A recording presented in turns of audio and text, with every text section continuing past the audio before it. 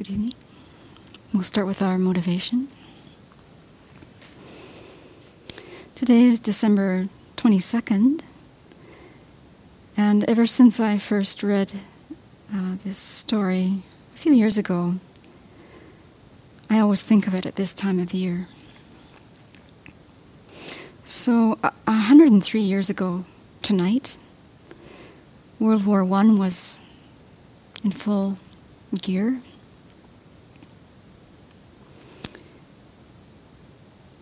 There were thousands and thousands of young men in trenches with rifles in absolutely horrific conditions. It was called the Great War because it was the war to end all wars. And as we know, that hasn't happened.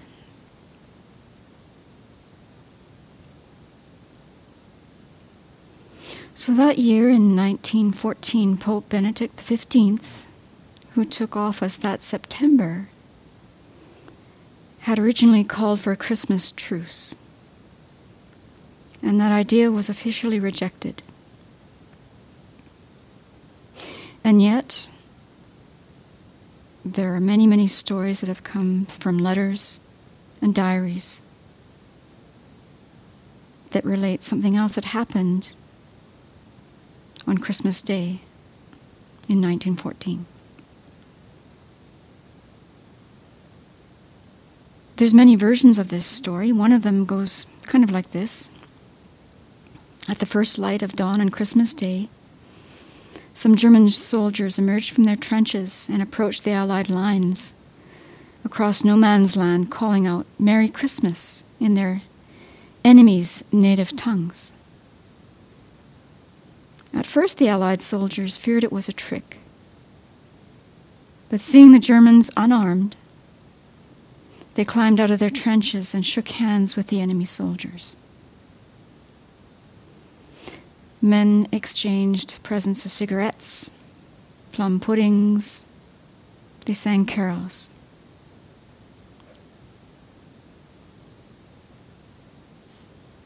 In the 103 years since, this event has been seen as kind of a miracle. In Buddhist terms, an event that has causes and conditions beyond what we're able to know and understand. But it was a rare moment of peace, just a few months into a war that would eventually claim over 15 million lives. It's also a beautiful and heartbreaking example of how there is no external enemy. There's no truly existent enemy. Because if there were, these men, these young boys really, would never have reached out to one another. They couldn't have, with goodwill and open hearts. They would have only have seen an enemy. But they didn't. When those in command learned of the truce, they reprimanded the soldiers. And such an event never occurred in the remainder of that war or during World War II.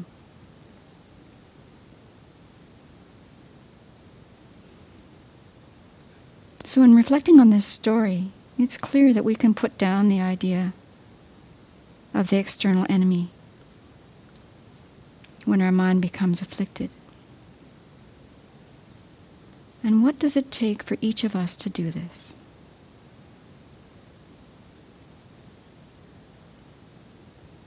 What does it take?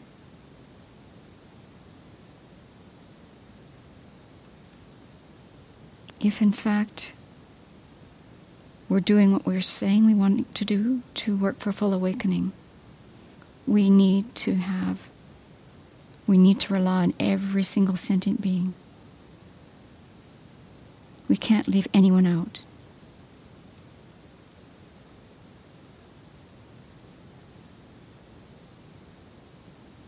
And so tonight, as we listen to the teachings on the perfection of joyous effort,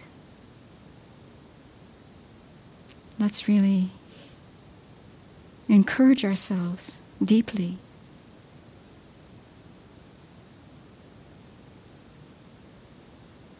whenever this idea of the enemy arises,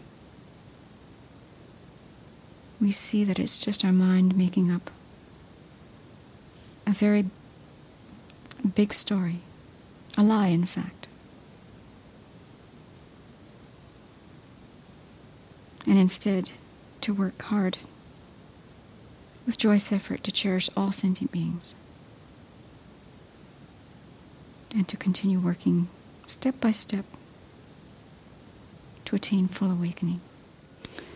So, Venerable Children, I'm just going to check what time it is in Singapore right now. Right now in Singapore, it is 10:22 a.m. So she and Venerable Damcho are sitting on an airplane. They would have boarded at 10 o'clock if all things are working the way they should. And they will be back at the Abbey tomorrow afternoon, barring any kind of problem. So we're looking forward to that. So tonight we're going to take a look at the perfection, as I just mentioned, of joyous effort, joyous perseverance. And Venerable's instruction was that this would be very interactive, so I'm counting on interaction, and if I end up talking all night, I'll be very sad at the end. So, right. Silent night, right. So we're going to start off with what is perseverance, joyous effort. And my main source for tonight's talk is Geshe Sopa's Steps on the Path to Enlightenment. It's a beautiful, beautiful text. It's so accessible. And it's been just a joyous, an effort to read this. But it's so inspiring. It really is great. So he says this: before we begin a practice, we have to want to do it. There you go. This desire comes from knowing the nature of the practice and the benefits of doing it. The nature of perseverance is joy in doing virtuous activity. Joy does not arise on its own. It needs an object. For ordinary joy, we have to eat something tasty, we have to hear something pleasant, or see something attractive, and so on. But, he says, for spiritual joy, the object is wholesome activity that benefits one's future lives or helps other sentient beings. If we must force ourselves to do an activity, we do it reluctantly, and as we all know, we don't accomplish it very well and we're grumpy. However, if we feel joyful, even if we encounter many problems, we'll be determined to accomplish the task. So we know this. We know this next statement in our heart. Joy makes any practice easy to do, continuously and vigorously. The perfection of perseverance is a special kind of happiness that keeps one going, no matter what difficulties occur. And Shantideva says it so clearly. He says, what is this perseverance? It's delight in virtue. And then Venerable Children's explanation of this is really, really down to earth. She says this, and she also, at certain points, calls it enthusiastic perseverance. So she says, this is the joyful mind that has the necessary effort and ability to persevere. It's not going to poop out in the middle, sludge along at the beginning, and fizzle at the end. It's going to have some life and buoyancy to it so that our whole practice is done with joy and not with shoulds, not with oughts, not with supposed tos, not with obligation, guilt, and all those other wonderful things that we bring along with us. So back to Geshe Sopa. He says, feeling delight in doing something negative is not joyous perseverance. So if you're thrilled that you got in the last word with somebody, if you're just so delighted that you were mean to somebody, that you just conquered them, you got your own way, your mind is thrilled with that, well, you can maybe kid yourself it's joyous effort, but it's not. So fortitude and enthusiasm in the course of non-virtuous activity are, in fact, aspects of laziness. And laziness is one of the main enemies of religious practice. It's the feeling that other things are more important, so we just don't want to start a spiritual practice. Even if we wish to attain a positive goal, if we're lazy, we procrastinate. beginning to do the task, and if we do begin a practice, because of laziness, we can't accomplish our goal. So laziness is also taking pleasure in improper activities. So he goes on to say, so how do we begin this practice of perseverance? And he says, quite simply, all we have to do is to become interested in the practice. And it may be a false conclusion, but we only do things if we think there's a distinct advantage in doing it and a disadvantage in not doing it. And the amount of determination we bring to an activity is based on how vividly we see these advantages and see the disadvantages. So, he says, we've got to examine the benefits of practicing joyous perseverance and look carefully at the disadvantages of not practicing it from many different angles. So I sent out questions to a number of people, hoping that it would give you some time to think about it. And we're just going to launch in with the first question. So, in your experience, what are the advantages of practicing joyous effort? Oh, wait, slow down. Not everyone at once.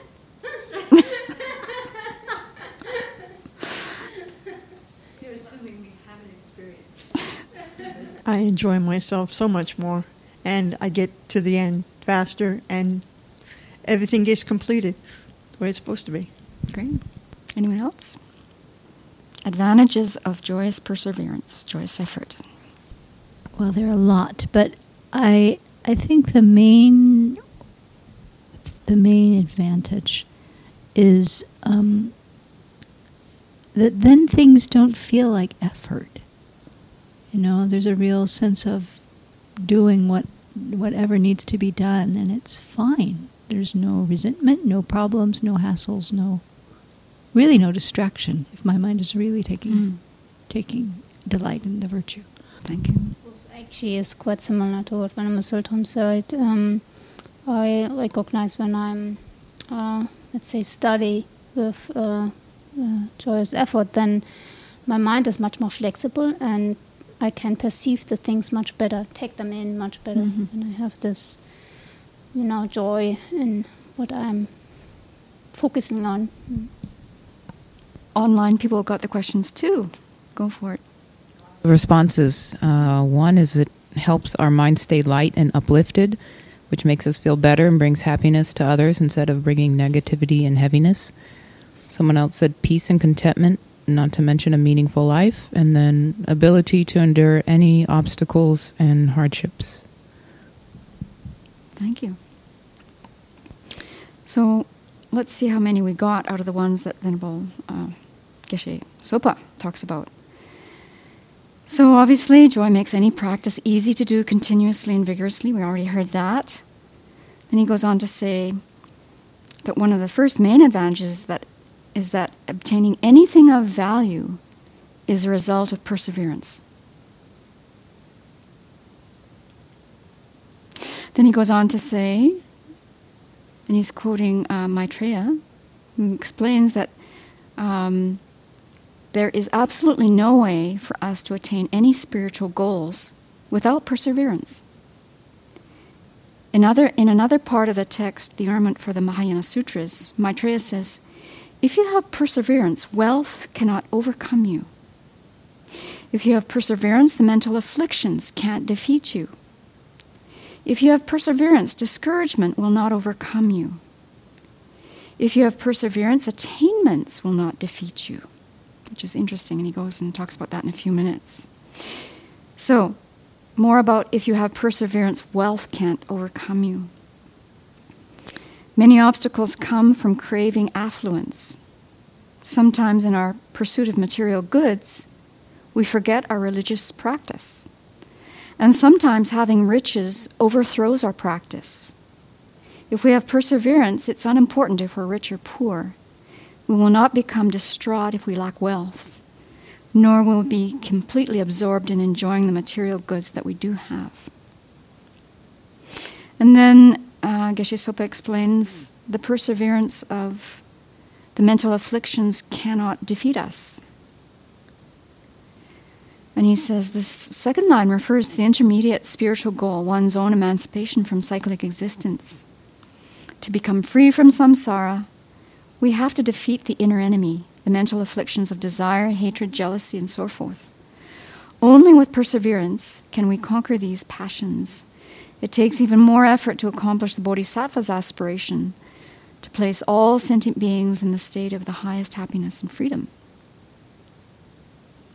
And then he goes on to explain, if you have perseverance, discouragement will not overcome you.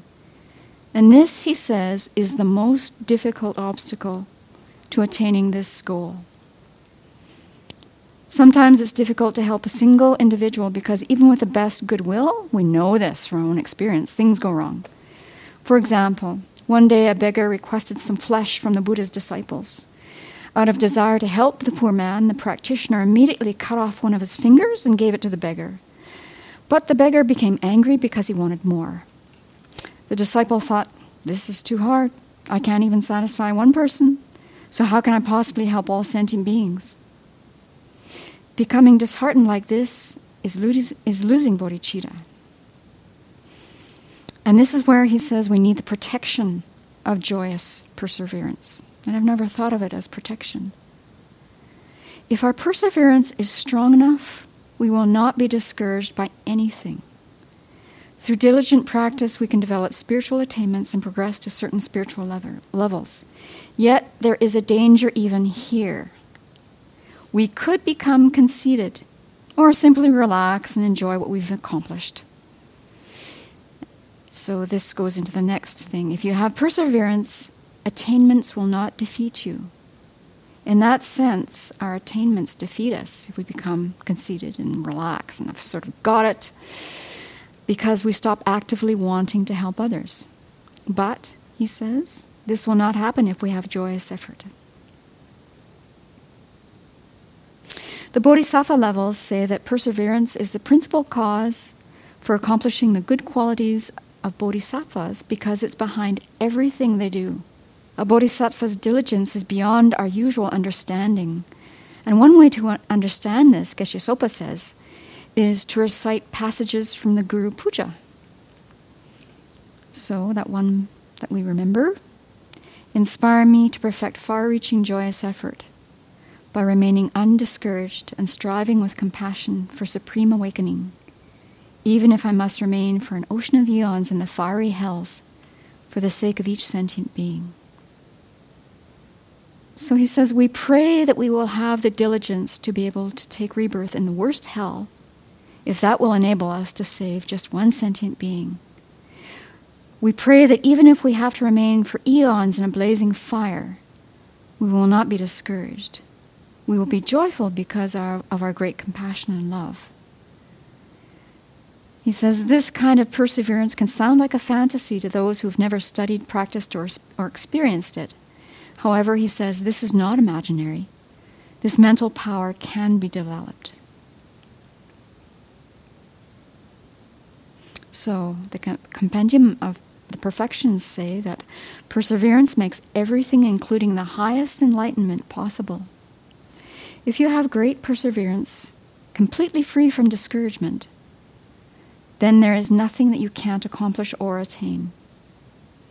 If we have perseverance conjoined with fortitude, humans and non-humans are happy to assist us. Why? Because if we take joy in working so that others can enjoy happiness, they will want to help us in return. So someone online mentioned the next point. Perseverance makes one's life meaningful. Day and night will be fruitful. Another advantage is that our good qualities will not diminish. Not only will continuous perseverance prevent the lessening of good qualities, it will lead to their increase. They will proliferate the way water lilies spread over a huge lake. So when our courage is strong, the challenges we face become helpful to us. Nothing is too difficult. We solve each problem quickly and attain our goal.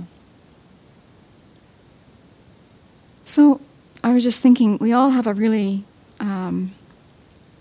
strong experience before we met the Dharma of doing worldly things, and we infuse those things with joyous effort. Not all of them might have been virtuous, but I'm certain we did some worldly things that were virtuous. So what kind of activities, worldly activities, have you done in the past that were infused with joyous effort? And what difficulties did you overcome with a joyful, determined mind? Christina, someone online. Before we move on to that, someone asked, what's the difference between fortitude and perseverance? Fortitude and perseverance. Well, fortitude is the willingness to bear hardship. Joyous effort, perseverance kind of has a fortitude kind of feel to it. Joyous effort, joyous perseverance is just this huge desire of wanting to engage in virtue. The mind that wants to do that. That's how I'm done. Anyone want to add to that? Okay. Worldly activities that you did joyfully. And how did you overcome obstacles that came up? Because they do. When I was active for Tibetan Human Rights Organization, the first activities we did to raise money in a way was going to a concert to a German band, Wir sind Helden. We are the heroes, I think, translated. And the Wir sind Helden, they have been Tibetan human rights promoters, so they, on stage, they said, hey, we have here some people from such and such organization, and they look for you to sign, to give your signature for freedom of one of those political prisoners. So we all joyfully, with effort, went into the concert and ran around and got these signatures. And there was, in fact, no problem in doing that, but it had a negative touch, because in our back mind was, okay, we get all these signatures we could use. And the second thing is maybe also some members to do that. And yeah, of course, and we enjoyed our time listening to this rock music. Sure. But they gave a voice to our chaos. Tracy says, I felt joy at taking care of my elderly mother. It was a difficult role mentally and physically, but I knew how much it was helping her, and from listening to teachings, I knew it would lessen regret that I would have. And Cheryl says, volunteering for an organization that combats hunger and also giving away offerings that came from my shrine. Seattle was quite progressive in the 80s and had a place for, a residential place for people with AIDS called Bailey Boucher House. And for, I think it was about 5 years, I would go once a week and offer Reiki treatments to people with AIDS. And I have to confess, there were many mornings where I would drive there thinking, I'm too busy to do this. Why am I doing this? I don't have time to do this. And I would get there and I would be so overwhelmed with the beauty of working with mostly men, some women, and hearing their stories and seeing their appreciation. And it was so moving to have. I gained so much more than what I gave, but it was a beautiful period of my time, my life. Thank you. Another person online, and then I've got a story. Not mine. Okay. Someone said garage sale for the Alms Fund. Lots of work, but with fun and humor, very rewarding and joyous. And then what came to mind for me is going to the gym and exercising. I had to change how I think about it, because at first it was a lot of aversion, but thinking about the benefits turned it around. This year, Tracy Thrasher, sorry Tracy, I'm going to talk about you right now. She helped us enormously with putting out these Vinaya books. And there were so many edits. Oh, I can't tell you how many edits. And I can only speak about the musical scores. We had to redo those countless numbers of times. And I was starting to lose my joyous effort. But Tracy Thrasher did not lose her joyous effort. And it's just amazing that the amount of time and effort that Tracy invested in these books. Months, I don't know how long. But now we have these books, and they're very beautiful, and wow, so many people will benefit from these books. So thank you, Tracy. So according to the sutra system, after the historical Buddha became a bodhisattva, it took him 3 countless eons to accumulate enough merit to reach Buddhahood. So just hearing about this length of time makes me tired. It makes me very tired. When someone tells us we have to work this long in order to attain Buddhahood, I become discouraged. We would consider the request to practice so long to be completely unrealistic. We would never even try to attain enlightenment if that were necessary. But a bodhisattva wearing the mental armor of perseverance, this is a phrase we hear, the mental armor is not disheartened, even if it takes this long to accumulate the merit to help even one single sentient being. A bodhisattva would think it was worth it to live in the worst hell 2, 3 times, or even 1,000 times longer than this, if he or she could attain enlightenment.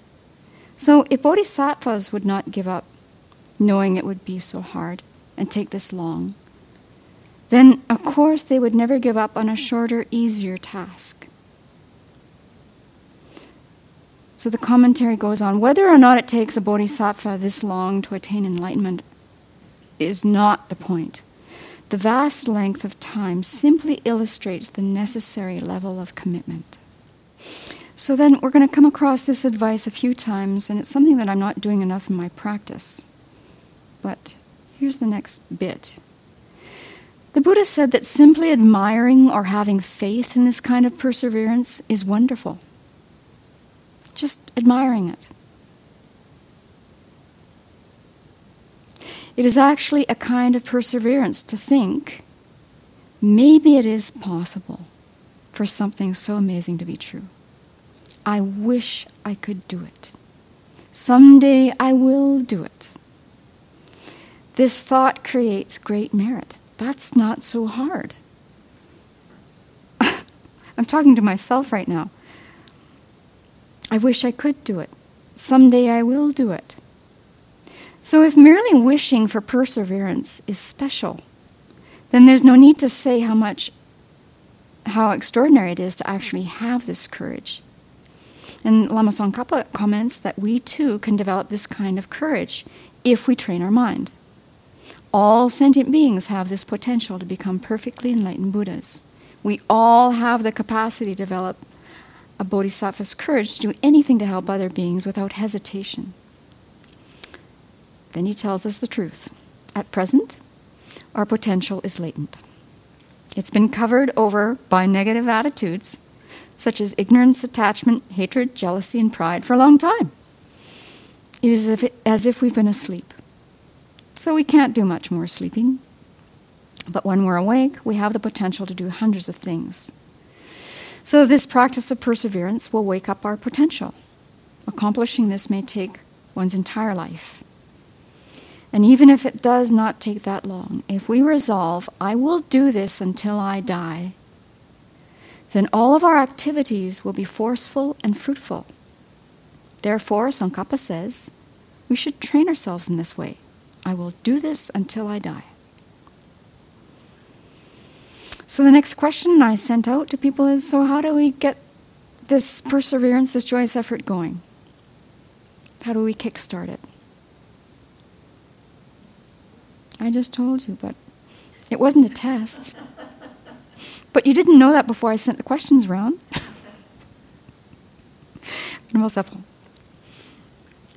One formula that I've heard a number of times that has stayed with me is that there's actually this series of mental factors that are helpful to develop. And so the first one is faith, and there are different types of faith, but specifically thinking about the qualities, the good qualities of something that we want to develop, like the good qualities of concentration or the good qualities of faith itself or whatever the topic is. And then that naturally brings a kind of aspiration. And when we have aspiration and strong aspiration, then that's when we're going to actually develop the joyous effort that wants to engage. And that brings about whatever result we're aiming for. So that series, it's probably spelled out in this section of the text. And that's very helpful for my mind. Yeah, thank you. Venerable Tarpa. For me, it helps me to see clearly and look honestly at my mind and see the advantages and the disadvantages of my own experience. I mean, just for my own well-being. And so I find that, the flavor of your mind is just so different that if you can not distract yourself and just bear to observe it and stay with it, I find that to be actually a motivating force. Thank you. Someone online? Cheryl says, by remembering how fortunate we are to have met the Mahayana teachings and how difficult they are to meet. Mm-hmm. And personally, I like reading biographies of people who have overcome great hardship to be successful. It's very inspiring. This thing about thinking about the advantages, we've heard Venerable Children often teaches what Tsongkhapa says about looking at the advantages. And she says, it's like being good salespeople. You advertise the advantages of something first. But this fall, I got a lot of teachings on this particular topic, and I really spent more time than I've ever have in thinking about what are the advantages of the things that I want to accomplish. And I was astonished at how quickly my mind was enthusiastic about doing certain things. It was, it's like, how many times do you have to listen to the teaching before you actually apply what you've heard? In a deep way, I asked myself, but it's really true to really think about those advantages, and it sparked some interest. Another thing that came out of that teaching that I have thought about a lot as a motivating factor too was that Geshe Gelsen said quite a few times, he said, we hear how difficult it is to progress along the path, or it's going to take such a long time, and we get discouraged and we think, I can't do it. But then you think if you don't do it, you're going to spend the rest of your life, all future eons, wandering through the lower realms, and we don't think anything about that at all. Yeah. Well, he had a point. Yeah. The first part was the same of just reflecting on the benefits of the long-term goal you had, but I think as well as for someone prone to discouragement, it's just to reflect on the impermanence of any obstacles that you might come up against, and seeing that even if they do arise, they'll pass, and they're not so much to contend with in terms of compared to the benefits of what you're aiming for. So you're right. I kind of told you earlier, but we're going to hear it again because I think we have to hear it again. So we get handed this script. And in the commentary, it says, first think, I want to be the leader of all sentient beings. This is the script. I want to free them all from suffering. I want to help them attain bliss. And then remind yourself, it is most difficult, if you have to remind yourself, to attain enlightenment for the benefit of all sentient beings. It takes a long time. One has to sacrifice a lot and endure much hardship. But, he says, picture yourself confident, happy, and with no reservations. Even if you have to practice for so long, no matter how much difficulty you imagine, your mind still says, okay, no problem. I'm happy to do it. This kind of preparation gives the mind enormous power. It is armor made of something precious and strong. Nothing can pierce it, and it can deflect every obstacle. So there's the script. We have to say it. I'm not sure we'll believe it at first.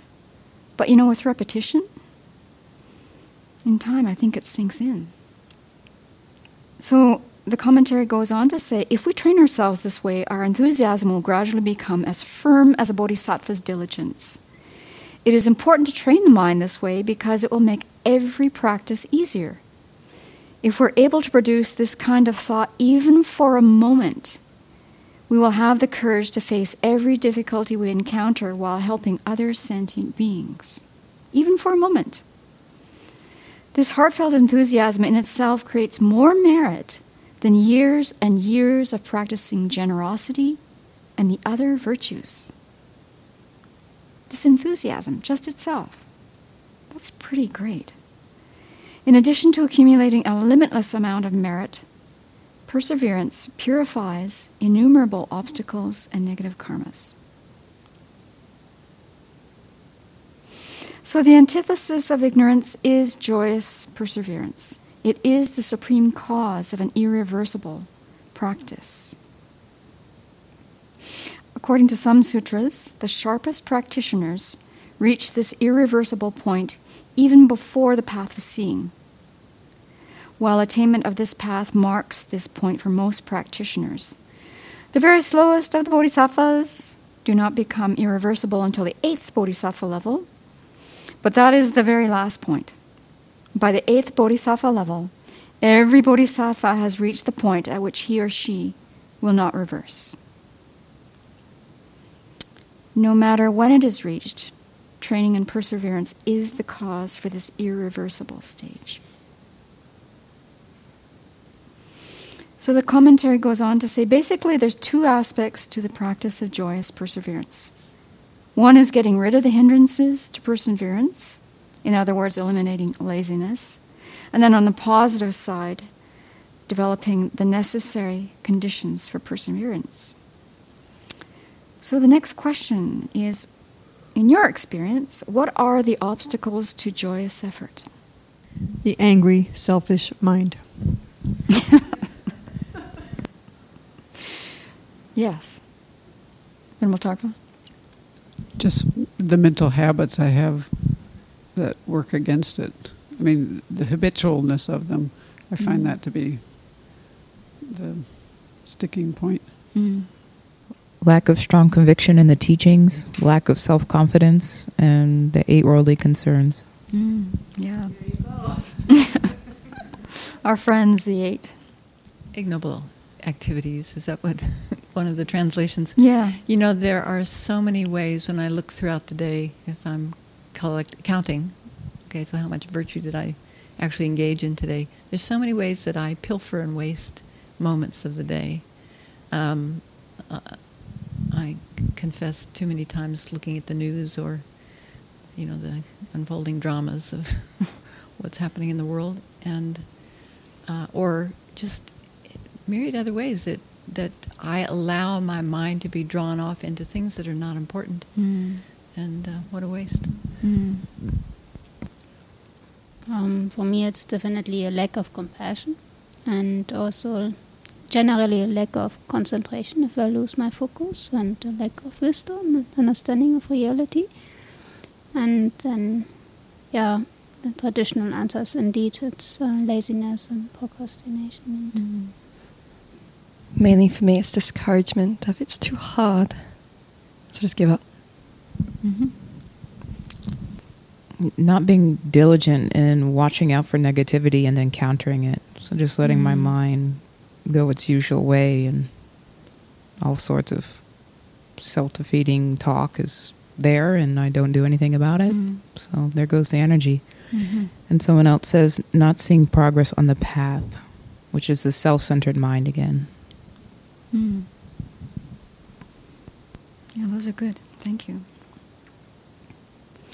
So according to the text, there's a number of things. The first obstacle is that although we know that the result is worthwhile and attainable, we still don't want to pursue it, and this is a form of laziness. The second hindrance is another type of laziness, and it's discouragement. Thinking, how could I possibly accomplish this? Can't do it. I'm just a And then he says there's actually a third obstacle that bars us from entering the path that is not explained here, and it is never to even consider whether or not the result is attainable. So fortunately, we're not having that problem right now, I don't think. Let's rejoice about not having that problem. So, procrastination. We understand the value of the goal. We learn about the path to attain the goal. We recognize that we can accomplish the goal, but we delay, and we think, this is great. I love it. Love this practice. Love it. I'm going to tell my friends about it. I'll tell you about it. I'll do it later. I've got more time. second obstacle is not deliberately postponing practice, but being attached to inferior activities in pursuit of ordinary rewards, such as wealth, health, praise, or fame. I think we all know those ones quite deeply. Well, let's just go to the first type of laziness, actually, which is the first thing that opposes perseverance. And this attachment to low things. And they're called low in the text because they're inferior to bodhisattva practices. So he says we pursue sensual enjoyment by going to the theater, playing sports, drinking, going fishing, doing other things. We're willing to do just about anything to gain wealth or fame. Out of attachment to non-spiritual things, we'll do many non-virtuous actions. We have no concern about how our activities may injure others. We don't even start a spiritual practice because we're overcome by a desire for temporary pleasure. And this is called the laziness of attachment to ordinary activity. I think we've all tasted that one. We may still have tastes. Gobbled it. Venerable Trini says, swallowed it whole. Yeah. The second and third types of laziness arise when we have some desire to engage in the practice of wholesome activity. The second type of laziness is the common understanding of the word. We just have no energy to do something. Tired. Too tired. We see it's good. We'd like to do it. And even though we're not attached to low activity, we just postpone doing that virtuous activity. And we think to ourselves, yeah, this is a good practice to do at some point. I'm going to put that in my diary for 2018. I should do it now, but I'm not going to because I've got other things on my list I have to do first. Christmas, yeah. Cleaning Prajna Cottage. The worst way to think is, I'll do it when I get old. And not quite as bad as that is, not this year. Well, we're almost at the end of the year. Come on. I'll do it next year. It's soon. Not this month, but next month. Not this week, but next week. We think, I'm supposed to do this in the morning, but you know what? I'm going to do that practice in the evening when I have more energy. Then, in the evening, we think, you know what? I was mistaken. I'm going to do it in the morning when I have more energy. Even a person right on the brink of death, let's not do this one, everybody, can think, I've still got a bit of time. I won't die right at this moment. I heard a story from the best friend of this woman who was dying, who was a Catholic nun, on the day that she was actively dying. And she kept insisting that she would do the rosary in the morning. Let's not do that. This attitude always makes us put aside our practice in favor of something else. The third type of laziness is to belittle ourselves. We want to do virtuous activity and we don't have a problem with procrastination, but we think, I'm stupid, I'm untalented. This goal is so noble, it's meant for intelligent people. Not for me. These practices are hard to do. Venerable Children says so. There's so many steps, there's so many numbers, there's so many rules, there's so much learning. I can't do it. It's not for me. I'm not cut out for this. So we discourage ourselves constantly. Do you know that script? I know this one really well. Self-denigration. The result is that we have no enjoyment or enthusiasm in our practice. That's kind of a wake-up call, isn't it? So there are 3 methods to eliminate the obstacles to perseverance. 1, to stop each kind of laziness. So there's the stopping the laziness, procrastination, stopping the attachment to low activities, and stopping discouragement. So, having heard about these 3 types of laziness, which one is your forte? Which one do you excel at?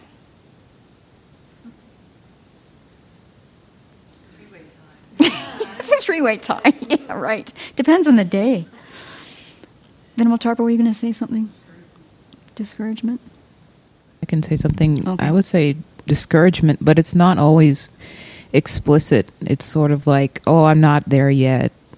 I shouldn't, these are advanced practices. I'm just a beginner. But it doesn't consciously, those words don't go through my mind. I just sort of don't even have interest, I guess. Mm-hmm. Yeah. When these things do come up, since it's a three-way tie, the second part of the question is, what do you do? Do you do anything, or do you just let it ride? Just follow the story, go with it? Or do you try and interrupt it? For example, I have easily get distracted by temporary happiness, and let's say I like to talk with friends about this and that, and how I keep myself or how I get back on track is I remember sometimes that this time is precious, and I try to steer the conversation then at least into the direction of Dharma, because most of my friends are Dharma friends, and I excuse myself then kindly when it's time to go. I think if I can just identify that, this is laziness, just even thinking that terming the discouragement or terming my procrastination as laziness is a bit of a jolt, enough that I kind of try and take a breath and go, okay, and try and work and apply the antidotes. Yeah, my self-centered thought doesn't like to think of discouragement as laziness. So that kind of snaps you around. Christina? So Cheryl says, thinking that the time of death is uncertain, and getting a strong feeling that if I died at that very moment, the state of my mind could propel me into an unfortunate rebirth. I would say of the three-way tie, the one have been most successful with is in discouragement. Somewhere along the line a few years ago, realizing that discouragement is just a mental habit that does nothing. Nothing. So now when it comes up, I can really just stop it and go, look, this is a habit. It does nothing but slow you down, and it sits it back down. It doesn't catch me as much as it used to. Now the attractions to any other thing but, that one's harder to deal with. There's such a qualitative difference between doing something with joy and doing something without joy. Mm-hmm. And I suspect that we've all had moments of joy in our practice, and I certainly have. And when I start feeling joyless, I find that very uncomfortable. And at a certain point, that will get my attention, and then I know I need to correct and just apply with something. And usually it's death and impermanence that stirs the pot, at least to get me going in the right direction. She listens to Venerable children teach and thinks about the positive effect she has on so many people, and how if she perseveres in her practice, in some future lifetime, she'll be able to affect others in the same way. That's great. So the text goes on about procrastination. It's knowing the benefit of Dharma practice as an antidote. But this procrastination just doesn't want to do it right at this moment because there's some other activity that seems important to do first. This laziness is based on the idea that we will always have time. I get sucked into that one all the time. So there's 3 steps to prevent the mind from straying to this misconception of procrastination. Meditating that we will definitely die, that the time of death is uncertain, and that at the time of death nothing helps except Dharma practice. So this leads into the next question. Which of the 3 steps in the meditation on death and impermanence inspire you to push through procrastination? And why does that one get you more than the others?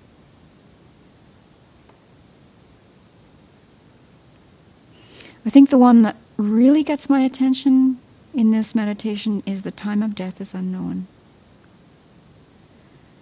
And there was a recent story in the news that even made the New York Times. It's just a shocking story of this billionaire couple in Toronto.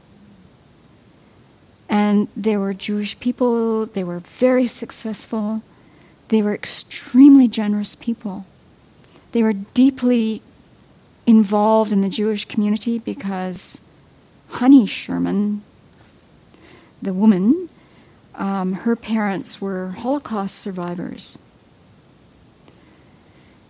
And they were found in their home, I think, a week ago today or something. And they had both been strangled. So he's 75, she's 70. They have 4 children. One daughter's about to get married. They have grandchildren. They're pillars of the community. Like, the whole world was like, what? And their funeral happened yesterday. There were more than 7,500 people in Toronto at this funeral. And everyone is absolutely in shock.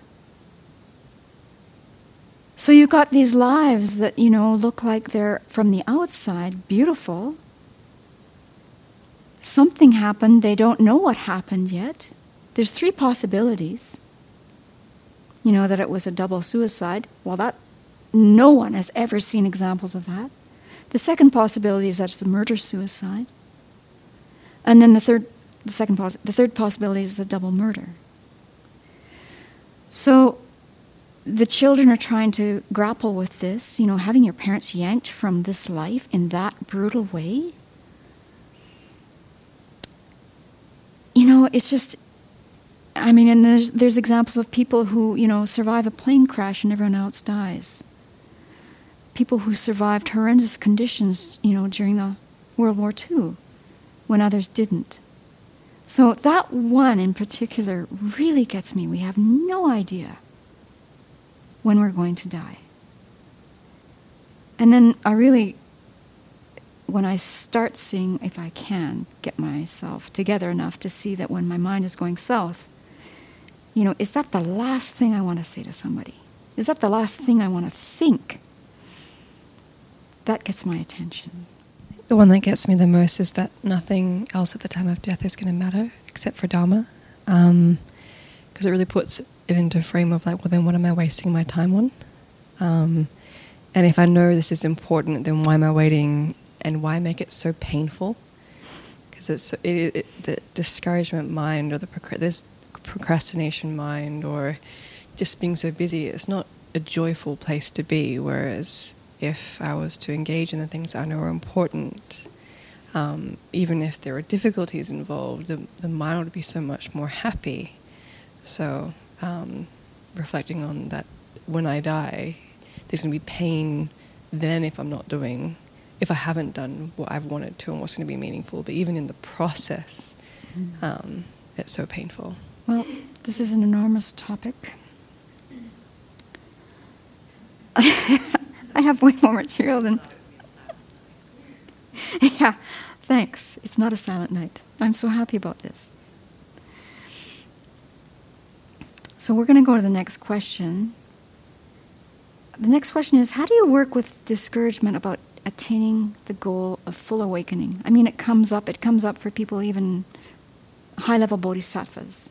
When someone really understands what's involved, apparently, then you get discouraged. So the discouragement that we're feeling is just the tip of the iceberg, sort of.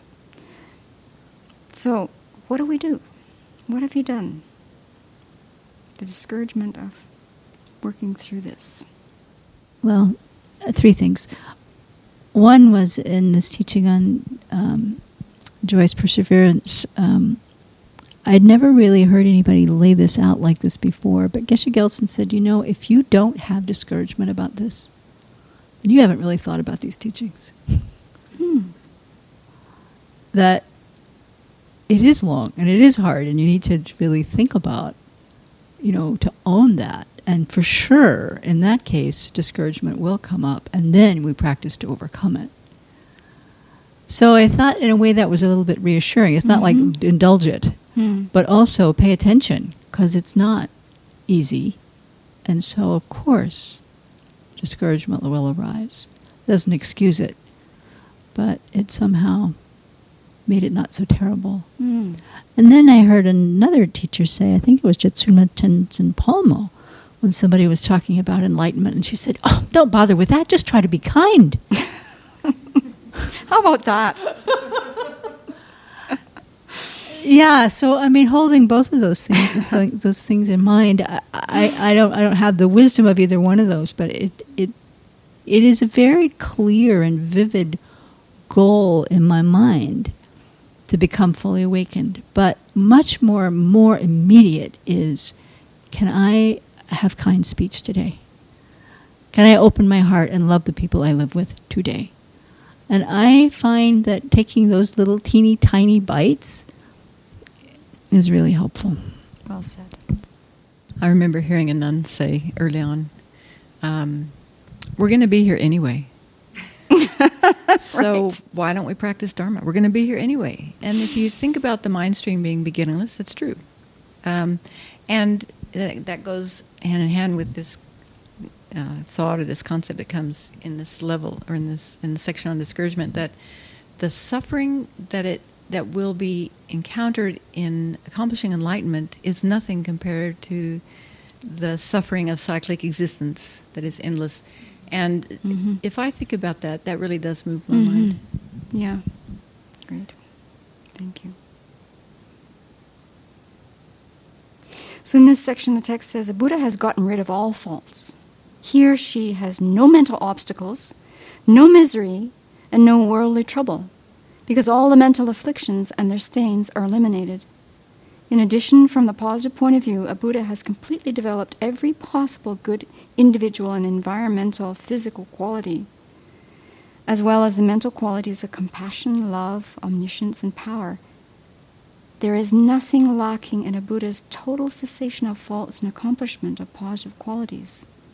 Well, that alone is helpful too, to think that there's an end to the misery and the suffering.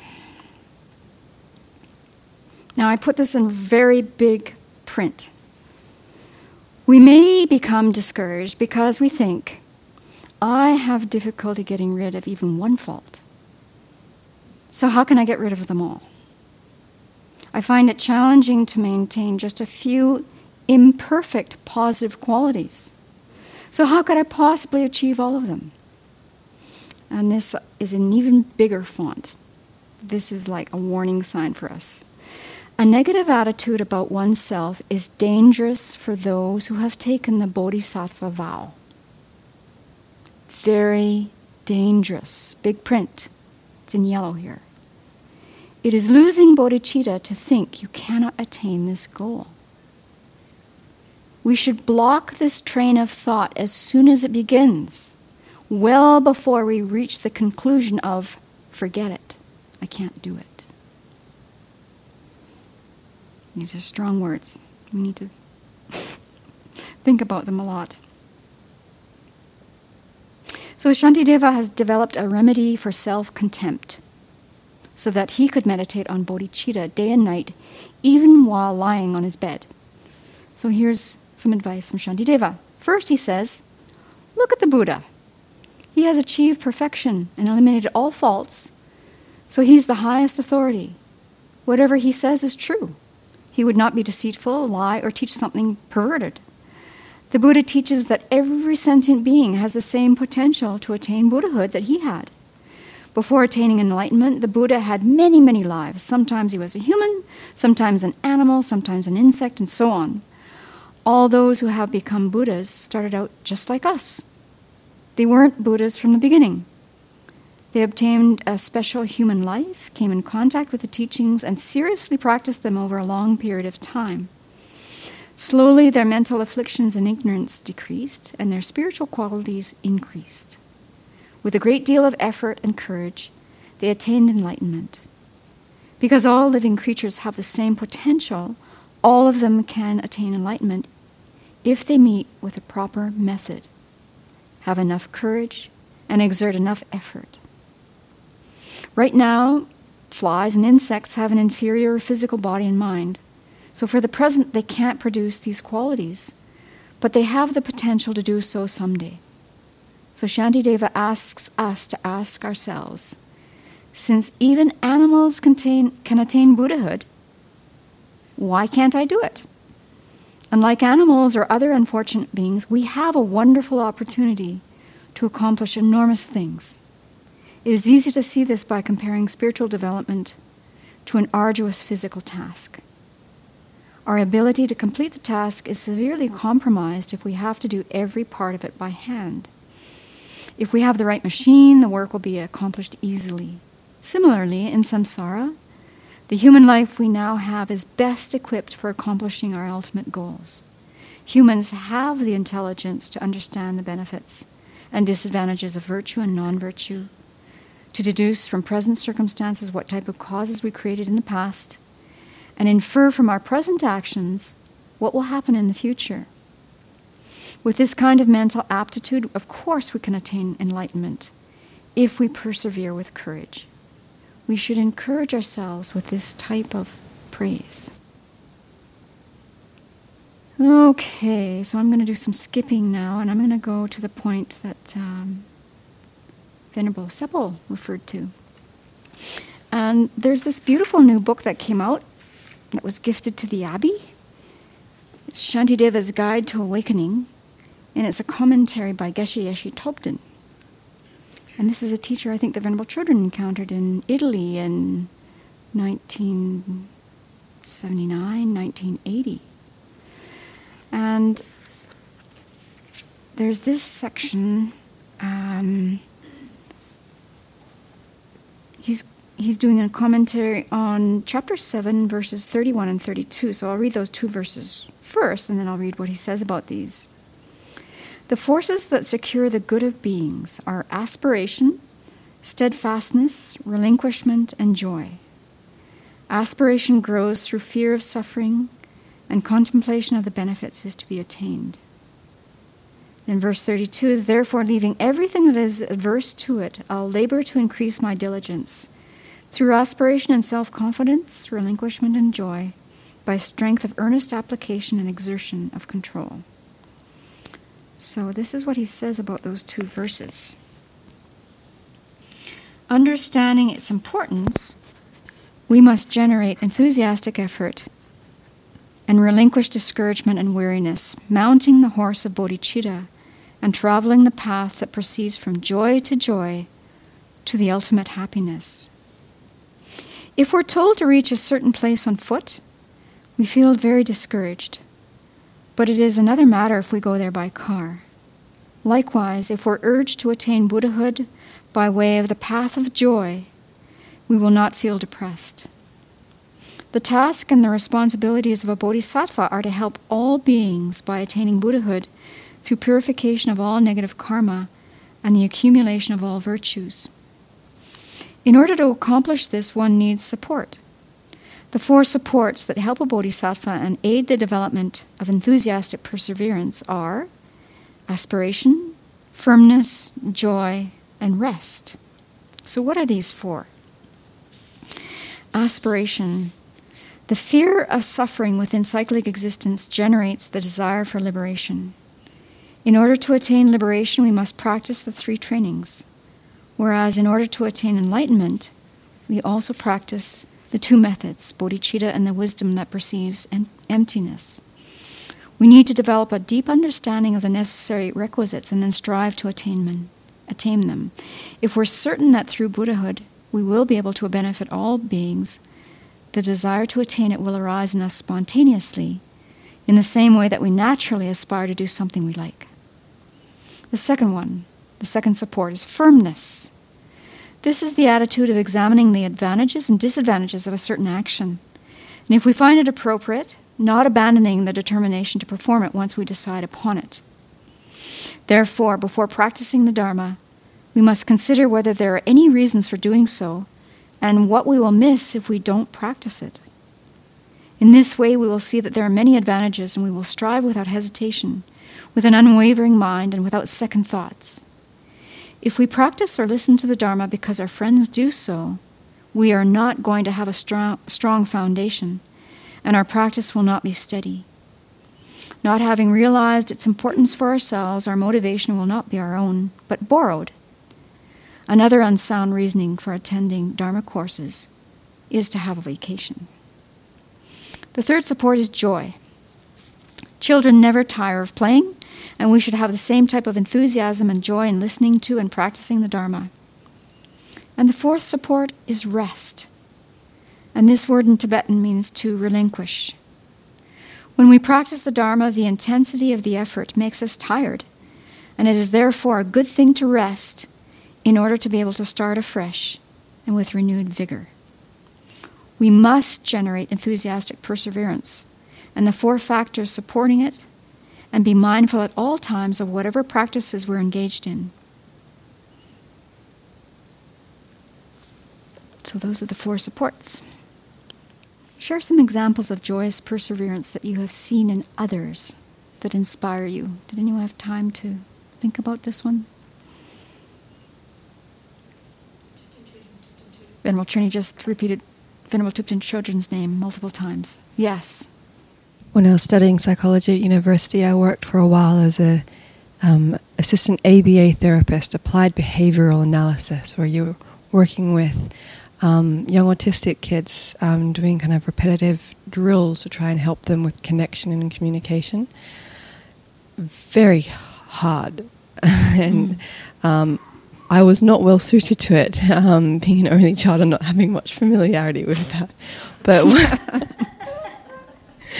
watching the parents diligently try and connect with their autistic children who couldn't make eye contact, who were just completely in another world, just their perseverance to try and even just help them be able to express the distress that was going on inside, that was very moving.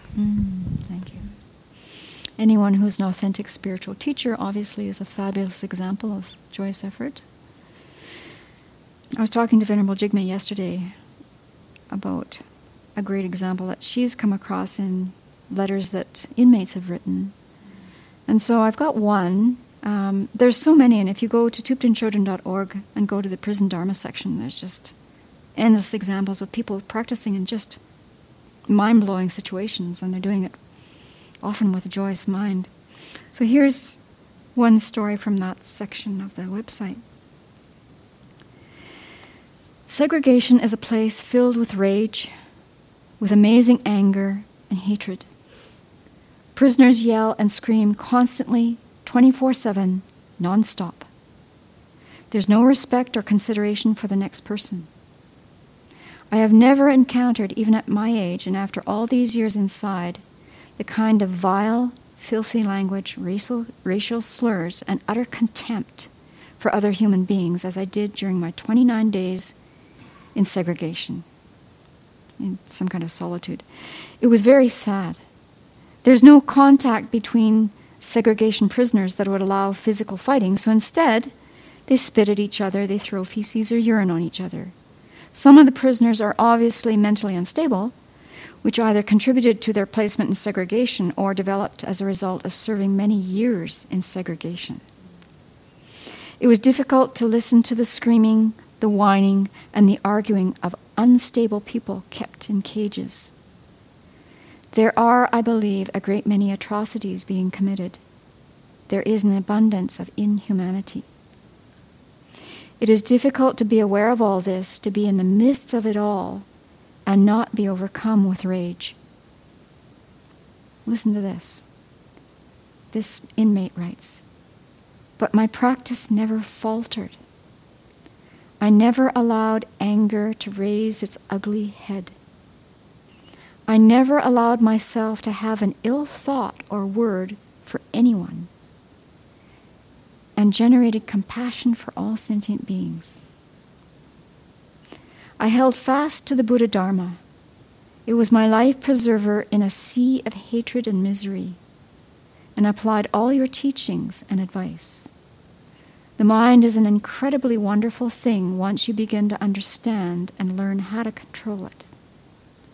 So I have to conclude that I'm beginning to make progress, and my faith in the Buddha's teachings has become unshakable. There is a certain satisfaction without pride or ego in knowing that I have altered my life significantly and that it will have a profound impact on any future rebirths I may experience. Lives that will allow me to continue studying and practicing the Dharma and eventually attain enlightenment. Much of what I have been able to accomplish and what I have become as a person, I owe to you. I'm sure he's writing to Venerable Children. I'm eternally grateful. Thank you from the bottom of my heart. So regarding joyous perseverance, any suggestions on how to deal with Christian prayers with family during the holidays? Do I sit and think loving kindness? Oh, I can answer that one. I used to take my mom to Mass as a nun. And I would sit there and I would feel critical thoughts arise, for sure.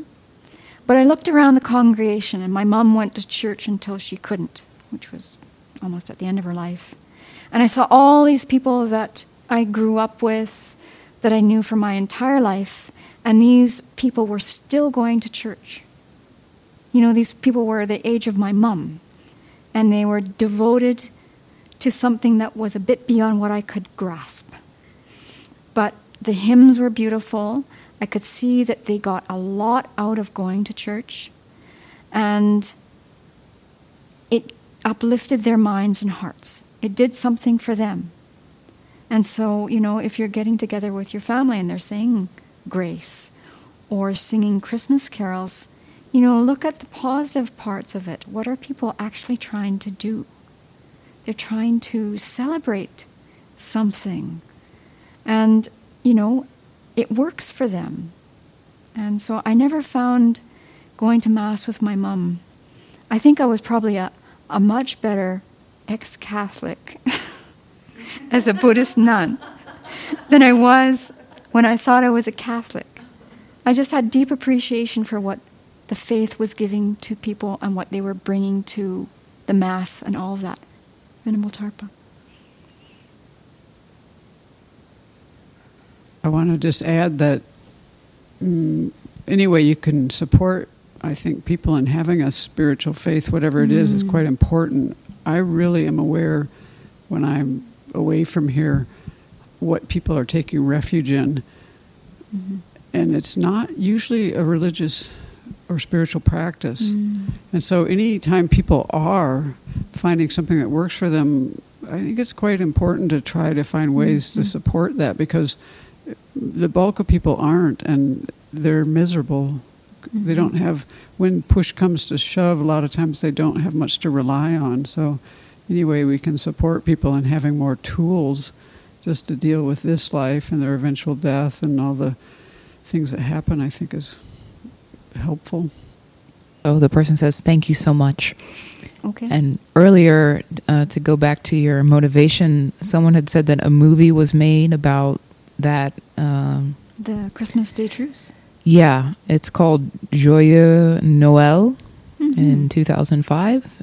And the description is in December 1914, an unofficial Christmas truce on the Western Front allows soldiers from opposing sides of the First World War to gain insight. Thank you. Great.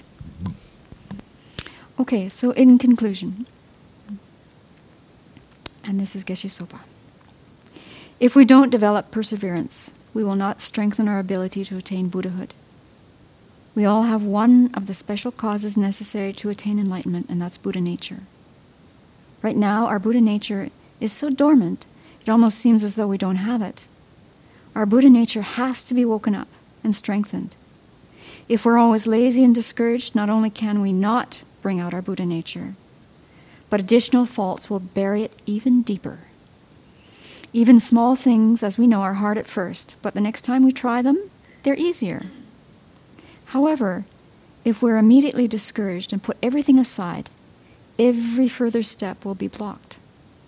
In addition, we'll do many negative things in this life, and it'll be difficult to train ourselves in other lives. So even if we're not able to practice joyous effort exactly as Tsongkhapa explains it, we should aspire toward doing it. We should wish for it and make an effort to begin. And all throughout this commentary, it really emphasizes wishing for this. And I have really not put effort into that. So we should wish for it and make an effort to begin. If we take just some small steps, our perseverance will continue to increase. If we fight against discouragement, and that's certainly what I have to do in my case, it's a fight, set our sights on joyous effort, and try to improve as much as we can, we will develop spiritually. If we practice in this life, the same activity will come much more easily in the next life. Eventually, we will accomplish the perfection of joyous effort, joyous perseverance. When we have great joy in the practice of virtue, we will want to engage in practices that we have not yet done, and our current practices will grow stronger. With joyous effort, all the other practices can be accomplished and our goal attained. Let's do it.